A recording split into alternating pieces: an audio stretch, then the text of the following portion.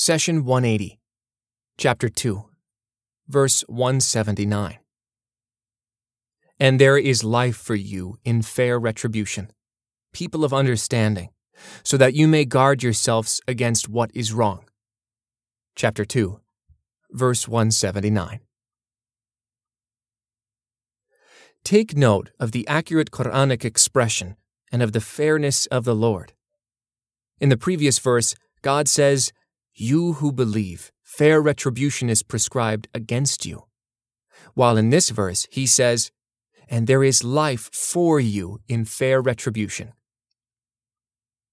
These two verses highlight a precise legislation that reflects duties and rights.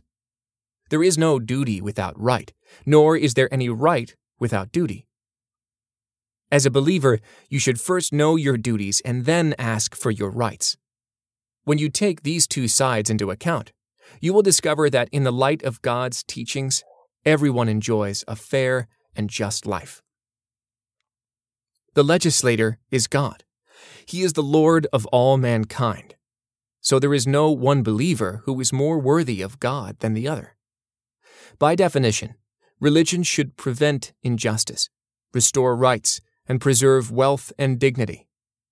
On the other hand, it is the habit of man to fight for his full rights while trying to avoid doing his duties.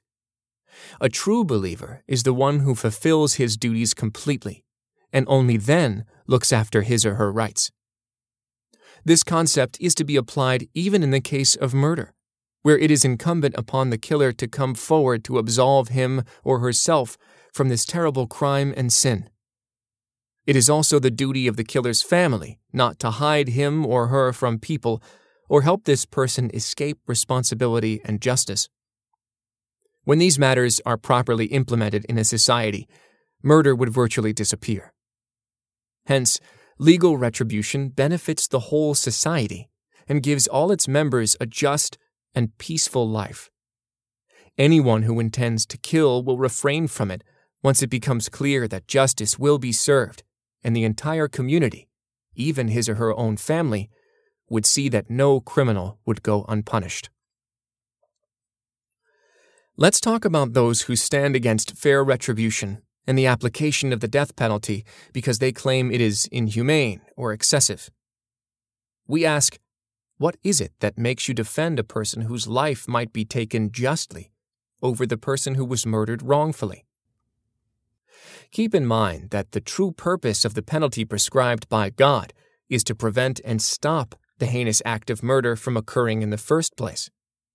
We implement fair retribution to protect the entire community from a killer who has no respect for the lives of others and from whomever may be thinking about committing murder.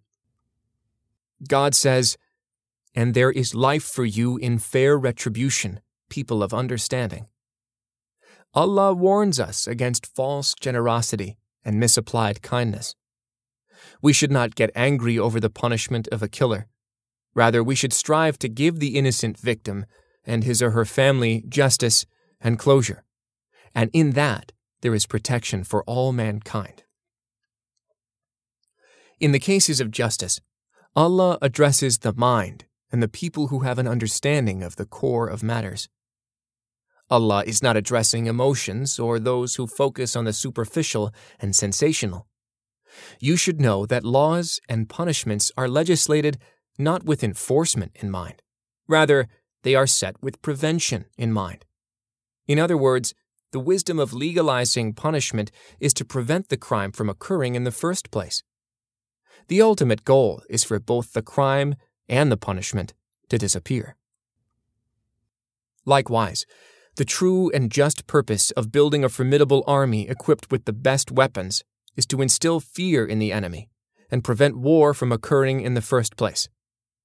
We saw this on display historically, where the doctrine of mutual assured destruction kept the world in balance and out of war during the United States-Soviet Union Cold War arms buildup. With safety and security prevailing, the balance of life is restored, and people strive to better themselves through scientific advancement and invention, not war and revenge. Let's look at another example from the Quran where punishment was legislated for adultery, In the verse below, God emphasizes that the punishment of adultery should be carried out in front of a group of people, so it serves as a lesson and a reminder for anyone who may be fantasizing about such a sin. God says, "A woman and a man who commit fornication, flog both of them with 100 lashes, and do not let pity for them hold you back from carrying out God's law, if you truly believe in God and the last day, and let a group of believers witness their punishment."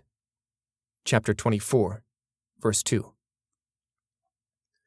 In order to apply God's teaching properly, it is of utmost importance to do a thorough investigation and collect all the evidence in each case.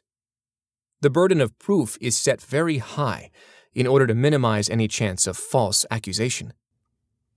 For example, in the case of adultery, and in order to convict a person, Allah required 4 witnesses who saw the physical act to come forward. God says, "If any of your women commit a lewd act, 4 of you must be witnesses against them. If they bear witness, detain them in their homes until death releases them or Allah ordains another procedure for their case." Chapter 4, verse 15. And in another chapter, "Why did they not produce 4 witnesses? Now that they have not produced witnesses, it is indeed they who are the liars in God's sight." Chapter 24, verse 13. Sadly, these days we see poor investigations and convictions based on rumors and false testimony. This is un-Islamic, and only serves to create resentment and fear in society. Faith calls for us to seek the pleasure and approval of God, not that of the people and authorities.